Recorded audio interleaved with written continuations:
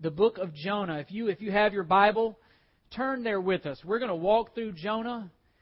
If you need a Bible, there's a pew Bible there.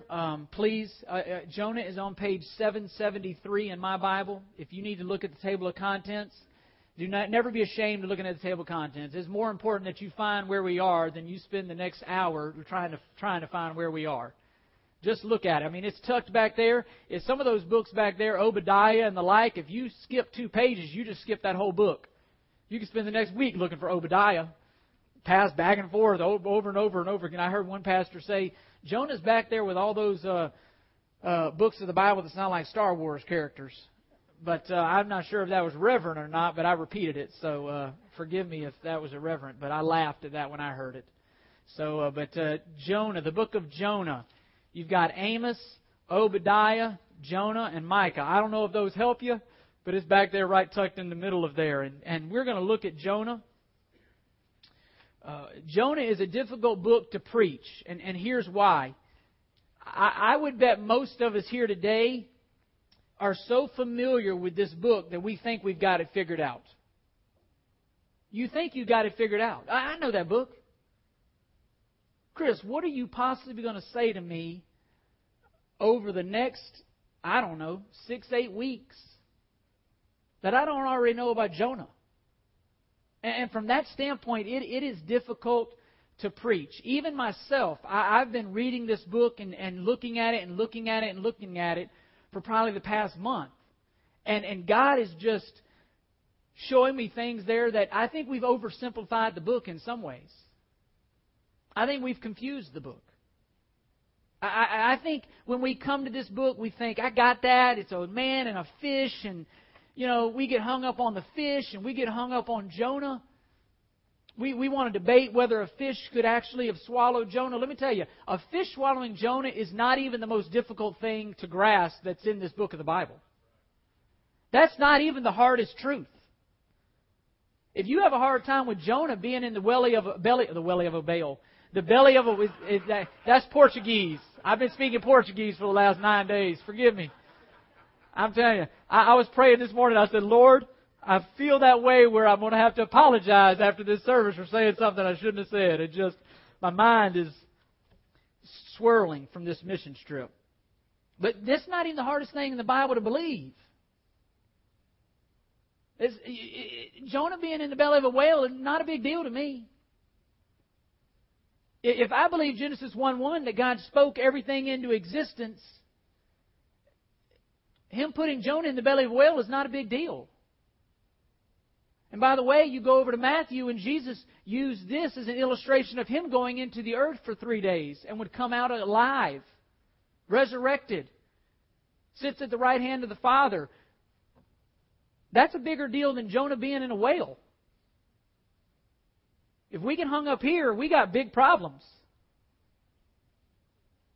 And we come to that and we just kind of doze through it. Oh, it's Jonah and a whale, and yeah, that's a really good story. It's a cute story. If it's true, it's true. If it's not, it's not. It matters whether this is true or not. Jesus himself spoke to it multiple times. It's true. It better be true, or Jesus has seriously misled. And if I asked you right now, what is this story about? How would you answer? Just in your own mind, how would you answer? Some would say it's about Jonah. Some of us would say, well, it's a fish tale. Some would say, well, it's a book on evangelism. Well, this story is not a book. It's not a story about Jonah. It's not a story about a whale. It has a lot to do about evangelism, but that's not the point. This book, and what I want us to see time and time again, God is opening up and revealing His heart in a way that they had never, ever known before. The story of Jonah is a picture of the heart of God. It is a picture of the mission of God. We'll learn it over the next few weeks. What God revealed to Jonah blew his mind. It was a revelation of God that the Jews had never seen before. Up until that point, He was a Jews-only God in a sense. He set aside the Jews and He said, you live like this and other people will be attracted. For the very first time, He's saying, no, go after the Gentiles. Go after the Gentiles. Not just any Gentiles. Go after the Assyrians who harshly pursued and persecuted and hated the Jews. Hated them. And he says, go after them. Go get them, Jonah. Go call on them to repent. This is a picture of the heart of God. It's the mission of God. He says, hey, go to the Gentiles and call for them to repent. Tell them they must repent. And Jonah doesn't want to go. Jonah thinks, hey, I can come to the point where I'll pick and choose who I show mercy to. I'll pick and choose who I show grace to. I'll pick and choose myself who's worthy of receiving God's grace and who's not. The reality is we can come to that place too. We forget that we were far off at one point if you're here and are a believer in Jesus Christ, but yet you were drawn near by the grace of God. And God says, you go do likewise to everyone else. We forget that we were beggars and now we're adopted children of the King of Kings and the Lord of Lords, but we forget that we were once beggars. We begin to be arrogant and prideful and think, God was smart to save me. No. This is a picture of the heart of God. And the more I studied this book, and I've shared it a few times, the more I studied this book, unfortunately, the more I see myself. And the problem is, I don't see myself in the heart of God. I see myself in the heart of Jonah. The more I study this book, I am Jonah. That's hard. I'm Jonah. I come to the Word of God and I pick and choose sometimes what I want to make a big deal about and what I don't want to make a big deal about. The verses that are easy, I make a big deal about them. The ones that are hard, we kind of set those aside and just kind of excuse those away and hope nobody comes to those passages. The people that I really like, I'm all for. The people that I don't like, certainly God wouldn't like them because I don't like them. And we're going to look at it over the next few weeks. We're only looking at verse 1 today. And over the next coming weeks, we're going to look at the reality is that there's an idolatry. There's a form of idolatry that's alive and well today in our churches where we make God out to be who and what and like we want Him to be, regardless of what the Scriptures say to be. And the reality is we end up forming a God that looks like ourselves. We end up worshiping ourselves. He likes who we like. He doesn't like who we don't like. He likes the things that we do. He doesn't like the things that other people do. He's okay with the things I struggle with, but the things that you struggle with, He's real hard on. The things that I don't struggle with at all, He's okay with me browbeating other people about those, but the sins that I struggle with, you don't judge me. That's idolatry. That's forming a God in our minds that's not a God that's revealed in the Bible. That's idolatry. We have no means of thinking of God except for how He has revealed Himself to be. And Jonah comes to a point where there's a revelation of God here. God reveals Himself in a way that Jonah's not comfortable with. Jonah is shocked, and he does not respond very well to it. Some of us may have come to the same point. I will share with you in a minute. I came to that point on this trip.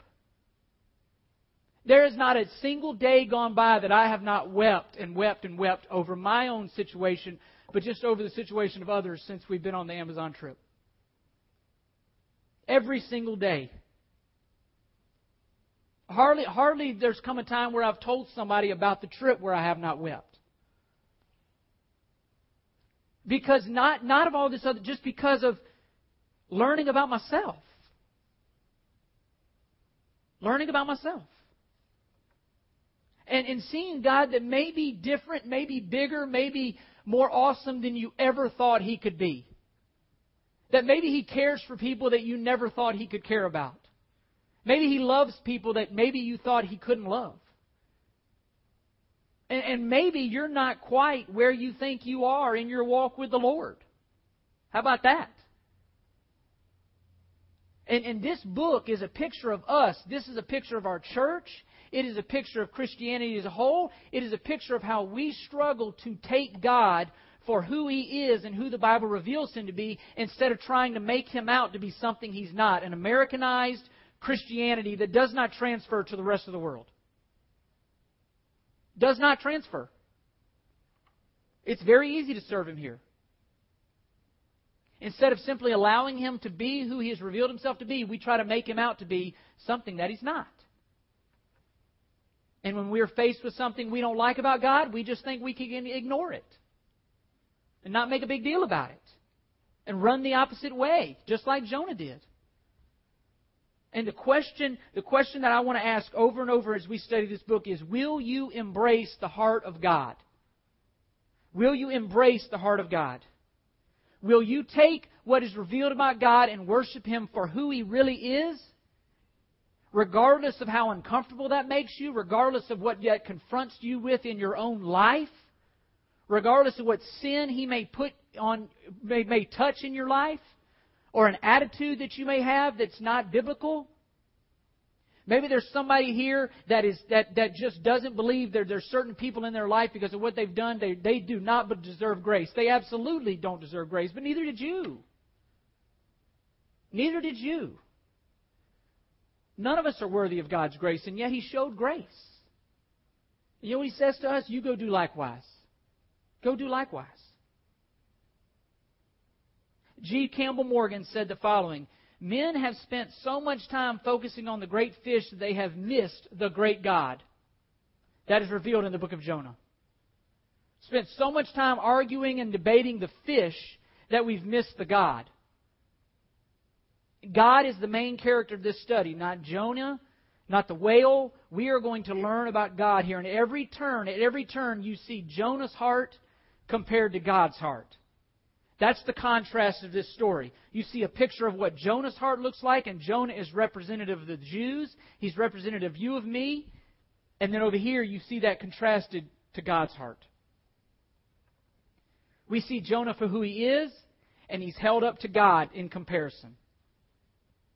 And unfortunately, they're not alike. And unfortunately, they're not alike in my life as well. So let's dig in just for one verse. You say, how are we going to spend it? We'll try. One verse. The word, Jonah 1:1. I hope you're there. Jonah 1:1. The word of the Lord came to Jonah, the son of Amittai, saying. We'll stop there. The word of the Lord came to Jonah. Let that sink in. The word of the Lord came to Jonah.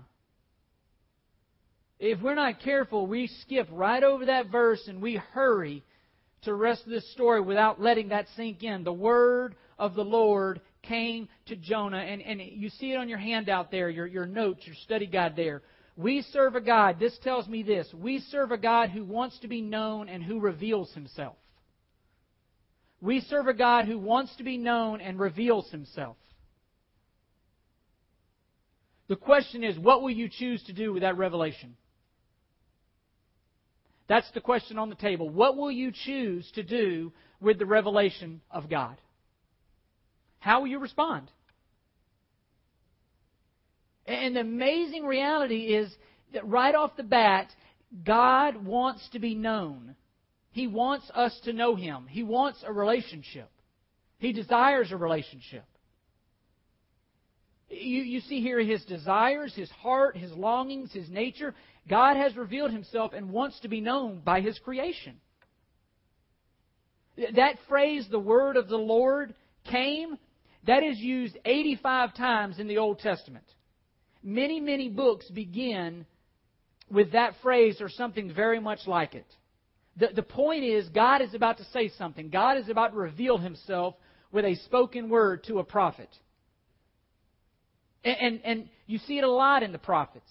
That was the job of the prophet, to take the word of the Lord and take it to the people. The revelation of God, they were to take it to the people to help them to understand who God was, what He desired, what He commanded. They had nothing to say other than that which God had said. That was their whole existence, to take the word of the Lord to the people. They depended on the Word of God. They had nothing other than the Word of God to say. It brought authority. It brought direction. It brought submission.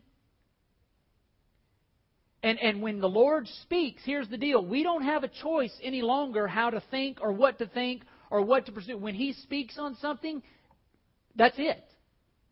It's done. No, it's not meant to be discussed. It's not meant to be debated. It's not meant to be picked at. It's meant to be obeyed. God wants to be known and has revealed Himself. And there is a God, please hear this, you see it. There is a God that we serve, the God of this Bible, that wants you to know Him, and He has revealed Himself. What will you do with that revelation? And biblically, there are two ways that God has revealed Himself. The first way is generally.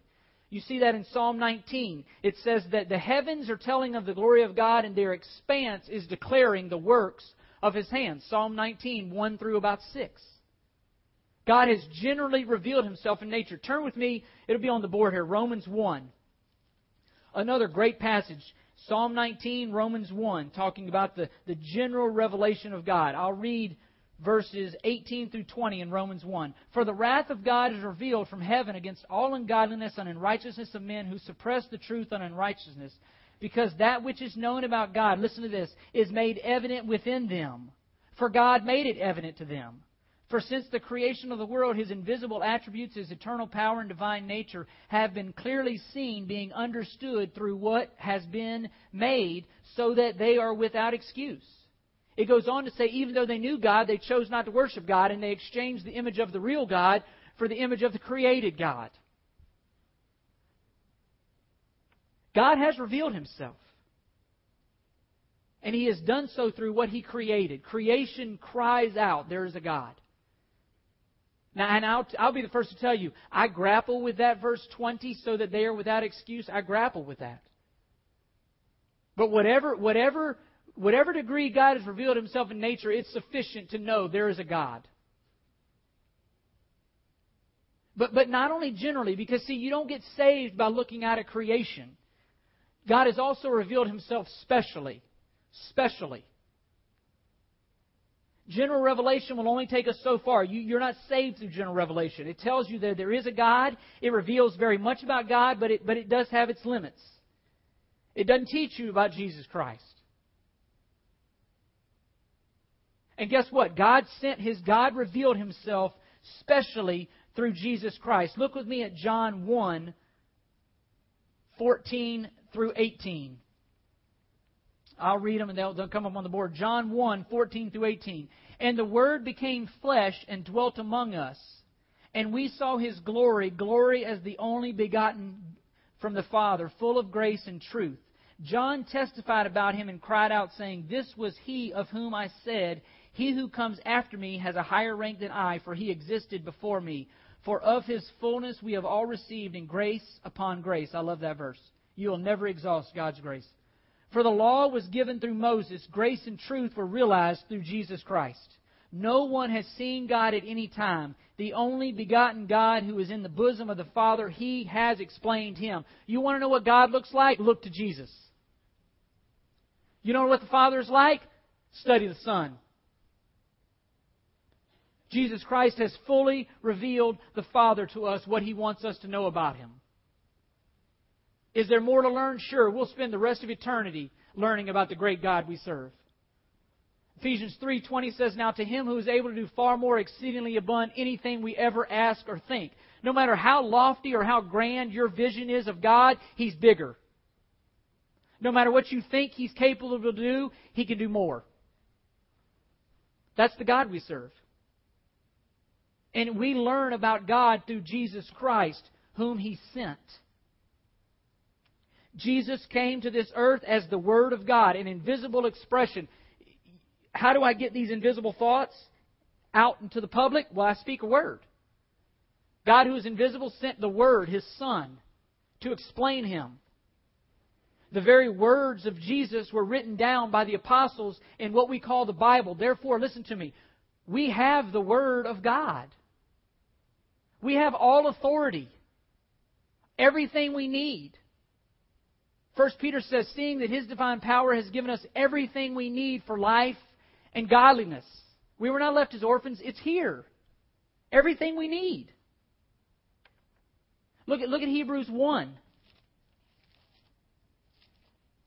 Hebrews 1, verses 1 through 3.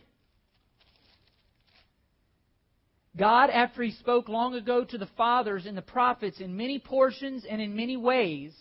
Okay, in the past He spoke through the prophets. Listen to verse 2. In these last days He has spoken to us in His Son, whom He appointed heir of all things, through whom He also made the world. And He, being Jesus, is the radiance of His glory and the exact representation of His nature, and holds up everything by the power of His Word. The exact representation. God has spoken to us fully, finally, and sufficiently through His Son, Jesus Christ, and the apostles recorded it in the Word.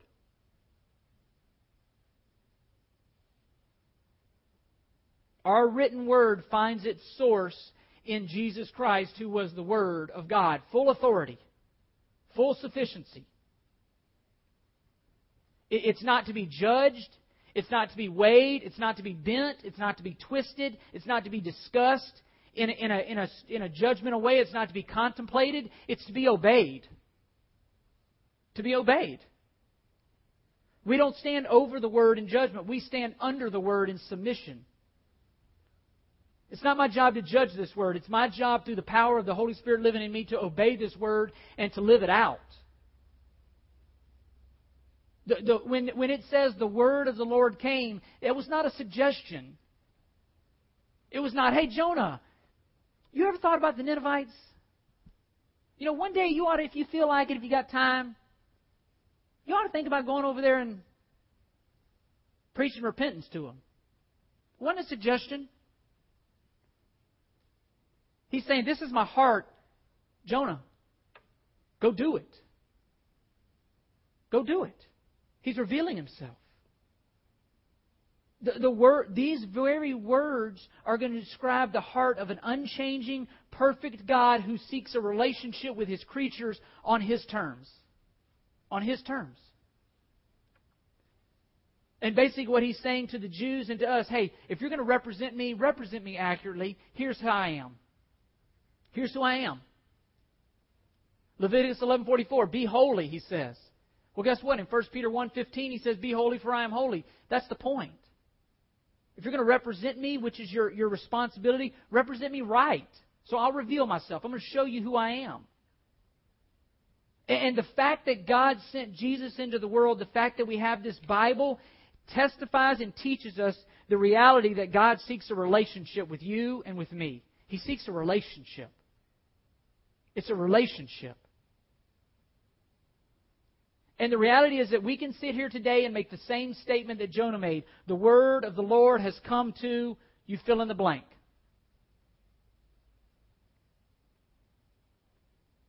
And the question is, how will you respond? We have to believe what God has revealed about Himself. No one can tell you anything about God other than that which God has revealed about Himself. John 1, no one has seen Him at any time except the one that was in His bosom, Jesus. He has revealed Him. We don't have the freedom to think about God however we want. We don't have the freedom to create a God in our mind that fits the way we think He should be. No, we believe Him and worship Him the way He has revealed Himself to be. And that is where Jonah faltered, and that is where you and I falter.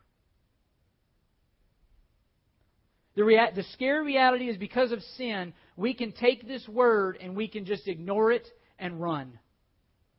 The King of Kings, Lord of Lords has given you a word. He has written a word to you. He has spoken a word to you through this word. And the reality is that we can ignore it. We can treat it as if it was just not a big deal. And Jonah was not willing to accept the revelation of God that was shown to him. He was not willing to accept it. And he ran. He thought he knew better. But let's bring it down to our level. What about you? What about me? How do you respond to the Word of God? Do you respond with indifference? Do you respond with judgment? Do you respond with a casualness? Well, if I get to it today, I'll get to it. If I don't, oh well, it don't matter. Let me read what it says. And if I like what it says, I'll do it. If I don't like what it says, We come to God's Word that way. Let's just wait and see. Let me see what it says. Let me see how I'm feeling about it. Or do you come to the Word expecting and wanting to obey it no matter what it says? Is that your heart? Do you come with a heart that says, I want to obey? Teach me, Lord, to obey. Teach me to take your heart into my life through the power of the Spirit. You go to Jeremiah, you go to Ezekiel, what does he say there? He says, Jeremiah 31 and Ezekiel 36, I'll give you a new heart. The problem with you and the problem with me is not my behavior. Our problem is our heart. It's a heart issue. And out of that bad heart comes all kinds of crazy behaviors that we're ashamed of. But it boils down to a heart issue. And that's what God is trying to change. He says, I'm going to circumcise your heart. I'm going to change your heart.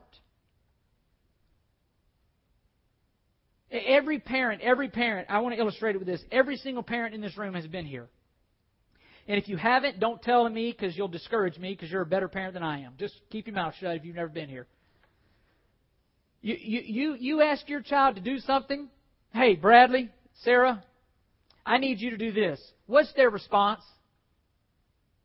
Why? Why? Why? Anybody, raise your hand as a parent. You ever ask your child to do something and they want to know why? Yeah. What is your response? What? Because I said so. Yeah. Some of y'all were like, let me edit this real quick. Because I said so. Let me give you the church answer. Because I said so. But what are you saying to your child? Hey, I don't need to give you a reason. My word carries authority. My word carries weight. My word, I have responsibility for you. I'm going to take care of you. You do it because I told you to do it. That's all you need to know, Bradley. Your daddy has spoken, and out of a relationship with you, you obey it, son. All the time, trust that I love you. There's a relationship there. But guess what? I told you to do it because I love you. I'm not trying to trick you. I'm not trying to hurt you. I'm not trying to keep you from something. Karen and I were having this conversation yesterday. It overwhelms me to think of the ways that Satan is attacking our children. Elementary kids addicted to pornography. Elementary kids. It's everywhere, guys. If we don't heed this word, if we come to this word casual, if we come to this word just like, wait, let me see. I'm telling you, Satan is going to win. And I'm teaching Bradley through his obedience to me how to respond to God. If God says something, is it up for debate? No, it's not up for debate, son. It's not up for debate. And essentially you're saying, look, the word of mom and dad came to Bradley and you're going to do it. You're going to do it, son. But how much more with God?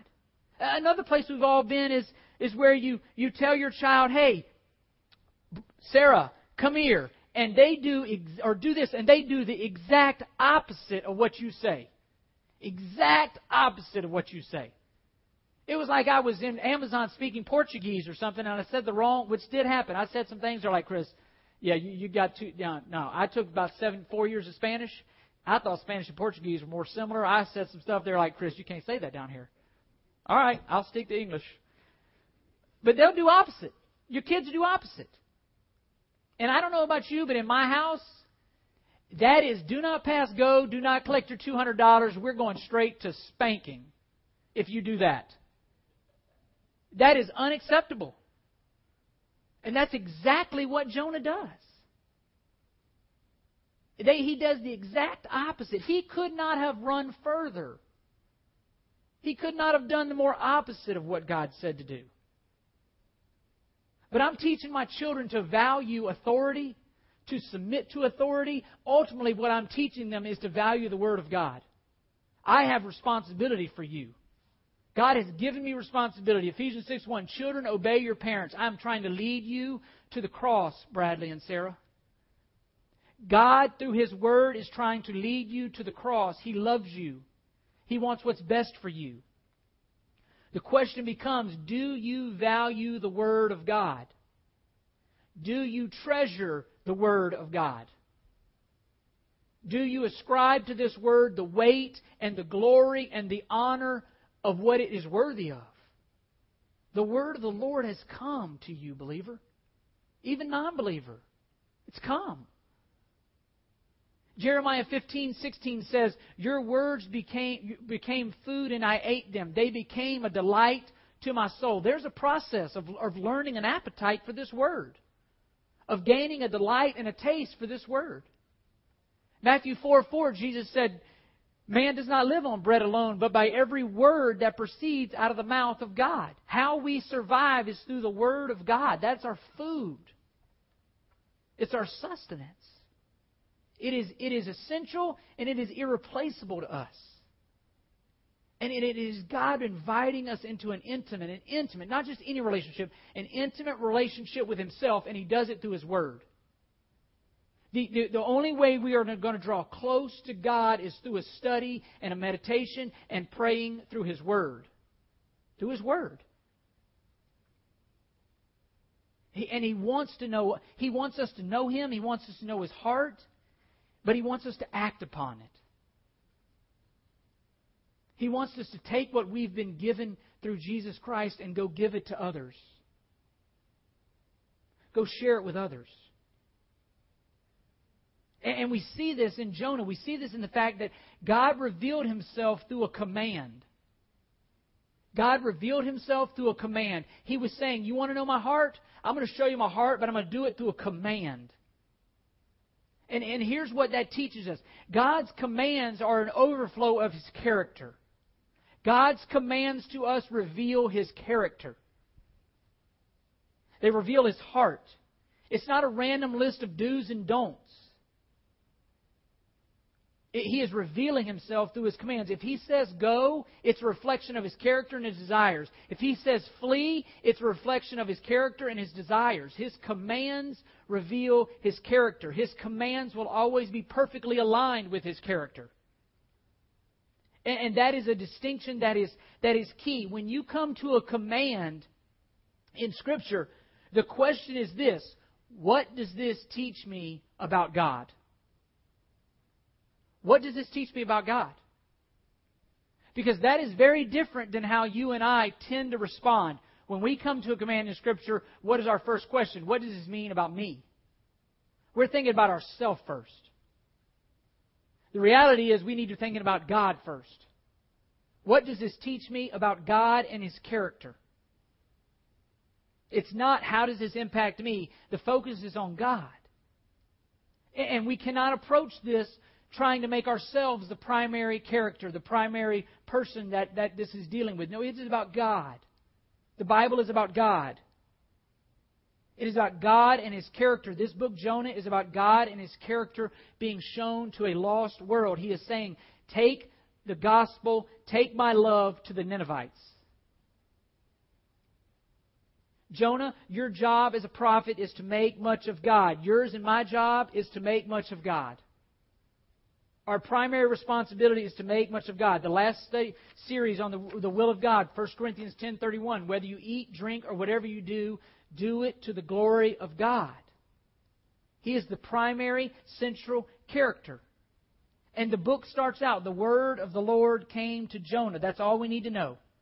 Right there, everything else that we see in this book has authority, it has validity, it has necessity. Right there, it sums up everything. And what we will see is that Jonah did not obey, and it had disastrous consequences on those around him. And we will look at it next week. But your sin and my sin does not only affect you and me. It affects every single person around us. Your refusal to adhere to the Word of God, your refusal to receive the Word of God affects not only you, but it affects every single person around you. Dad, if you refuse to obey the Word of God, your family is going to pay the price. Mom, you refuse to heed the Word of God, your family is going to pay the price. Your co-workers are going to pay the price. Your friends are going to pay the price. And you see that in Jonah. The consequences of his sin were far-reaching. And when we refuse to come to this Word with a spirit of submission and a spirit of wanting to see God do something in our life and wanting to obey, we not only suffer, but those around us suffer. And I guarantee you every single person in here could give a testimony where they paid the price for someone else's sin. I can name an infinite amount of families right now who are paying the price for dad's sin or mom's sin. It's not just you and it's not just me. When we neglect to heed this word, there are consequences. And the same command that Jonah received, we have received. Go and preach the gospel. Go and tell the world about the good news of the gospel. That's exactly the command that Jonah received. That's exactly the command that we receive. And the reality is, the gospel is our everything. It's our everything. And that's what God just reinforced to me this past week on this Amazon trip. And I gave myself a pep talk this morning to not get emotional about it, so I'm going to do my best. And you know, I'm trying to use Facebook and these things. I've been walking through 1 Corinthians in my own quiet times, and I'm trying to post, you know, thoughts there. If you want to study 1 Corinthians with me, and you can there on Facebook. I'm trying to use it for good. But I'm going to post a little snippet of the sermon each week to just kind of give you a taste and prepare your hearts and just do some things. But the Amazon trip really messed me up in a lot of ways. I was pretty comfortable. I was pretty okay with where I was walking, the speed at which I was walking. I was pretty comfortable. And I have never, ever in my life, ashamedly I would tell you, I've never, ever in my life sensed an urgency for the gospel like I do today. An urgency for taking this word and getting it into our hearts in huge chunks. Because this word is really all that matters. I mean, Joel and I sat there every afternoon with these men for hours and taught them the Bible. And they grilled. One village we went to, we just said, look, ask me anything you want. This is a dangerous question to ask, but ask me anything you want in the Bible, and I'll try to show you what the Bible says. I'm not taking a shot at other religions, but Catholicism rules down there. They own the land, and they call all the shots. They have to okay whether you come onto the village or not. They have to okay what you do. One of the villages, they finally told them they can come. They said, we can come. This is what they told the people. Take everything they give you, but don't listen to a word they say about the Bible. That was the priest. And these guys, what struck me was the urgency of the gospel. We started talking about baptism. They were grilling me about baptism. Lord's Supper, all that thing. It went into all how we're baptized, why we're baptized, who gets baptized, all that. And I'm just showing them in the Bible. And Joel is just we're popping off verses. They're just coming to our head. Because we didn't really have our Bibles with us. It was just an impromptu thing. And that's probably a good idea, teaching the Bible. You might want to bring your Bible next time. But it just happened. And listen to this. This is what struck me, and this question has haunted me. I literally have woken up in the middle of the night thinking about this question. This man says to me, looks me dead in the eye, and said, we were talking about infant baptism and who to get baptized and all that. And very contrary to what they have been told by the priests. Very contrary. And this man looks at me and he says, I see where the Bible says that, and I see what you're saying is true. Really, for the first time, he had saw what the Bible said. And he looks at me right in the eye, and he says, if I obey this, and I don't allow the priest to baptize my infant son, and he dies, what's going to happen to my son? What's going to happen to my son? See, theology was real. This is the man that says, oh, I get it. Chris, help me count the costs. I get what the Bible says. I see it. Help me count the costs, Chris. And I thought, I don't get that question in America. The focus is totally somewhere else. And the thought that haunts me as I've studied Jonah and just was reiterated in this trip is, I do not understand why God loves me at all. Never mind the fact that I don't understand why He loves me as much as He loves me. If He loved me at all, that would be enough. But the Bible says that He loves me and He loves you recklessly. Recklessly. And that was the profound impact. I have no answer for why God loves us the way He loves us. It's not deserved. And the pain as I study this book and I look at this, the pain that struck me is how many people I have turned my back on and not shared Christ with. How many people I have refused grace to. How many people in my life I've refused mercy to. How many people in my life I have failed to shower the grace of God on, the same grace that He showered on me. That's Jonah. That's me. When I read this book, I'm serious. I feel like I'm reading a biography on myself. It's painful. We served alongside this man named Sasa all week. I mean, he lives on the edge of the river in this little place he's cleared out all by himself in a house. It would be too much to call it a house. Nothing, absolutely nothing.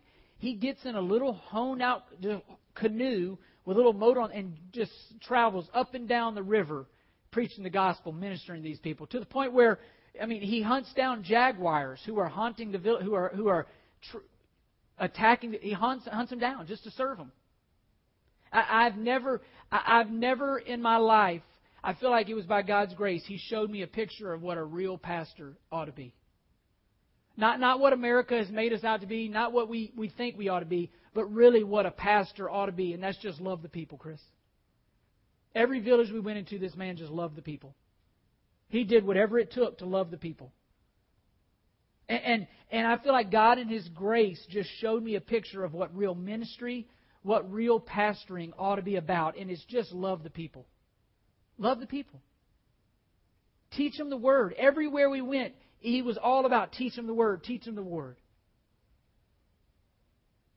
And the more I look at Jonah, I was just haunted and confronted with the fact that I run to other things of this world and then I don't have time to do the things that God wants me to do. I spend my resources on the things of the world and then I don't have any money to do the things that God wants me to do.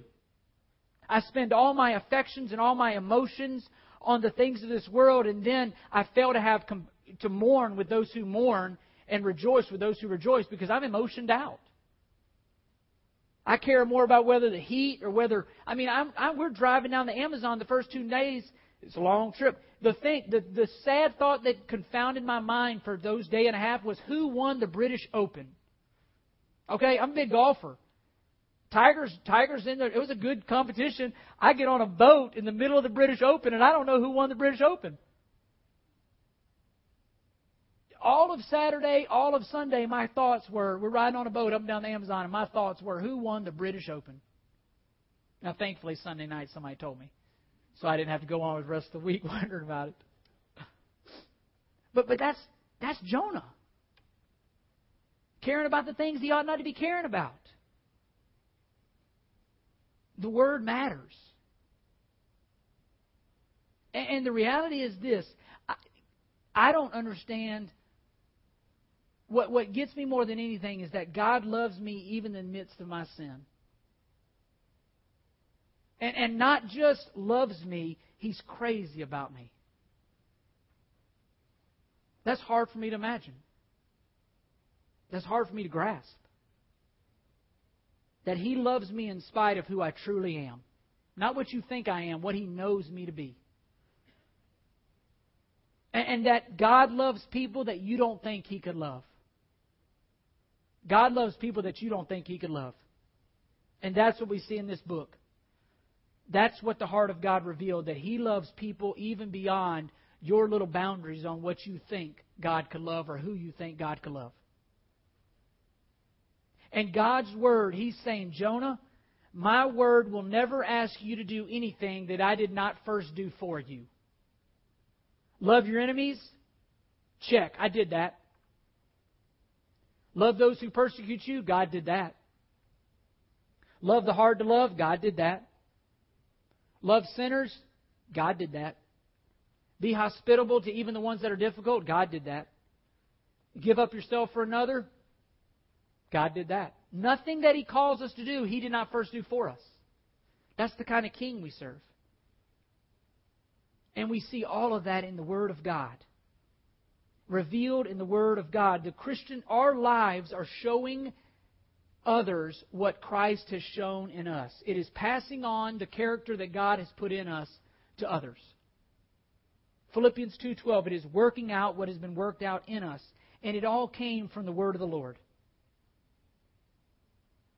And one day, as I was studying 1 Corinthians 3 and 1 Corinthians 4 says, one day we are going to give an account for how we have stewarded the mysteries of God's grace. Every single one of us in here are going to give an account. Jonah's going to give an account. I'm going to give an account. And all of you are going to give an account. What did you do with the mercy and the mystery of the gospel that God gave you? 1 Corinthians 4:1, just to read it so you don't, in case you don't believe what I'm telling you. Let a man regard us in this manner as servants of Christ and stewards of the mystery of God. In this case, moreover, it is required of stewards that one be found trustworthy. And he goes on to say, I'll stand before the Lord and give an account for my faithfulness. And the question that I have for us, God has been so good to us. How have you responded to God's goodness? How have you responded to His love? Because success for us as a believer is not measured the way that the world measures it. Success is in faithfulness, not results. Success is in faithfulness. We are rewarded for faithfulness. Be faithful. Don't be like Jonah. Respond faithfully. And the great news is, just like all of us who might be like Jonah, we don't have to be perfect. That's the good news. You don't have to be perfect to be used by God. You don't have to be perfect to be forgiven by God. If you're not okay, if you come in here today and you're not okay, and by the way, that's all of us, the good news of the gospel is it will not leave you in that position. God will take you and He will change you. And the reality is, if you come in here not perfect, that's the reason God sent His Son, because none of us are. If you come in here broken, God says, that's okay. There's hope. There's hope in the gospel. And I hope what we see in Jonah is that the gospel is full of grace, that in the spite of our struggles, God is still faithful. In spite of our struggles, He's still gracious. And He continues to use Jonah. And continues to teach him and continues to bring him back. The Word of God has come to Jonah and to us.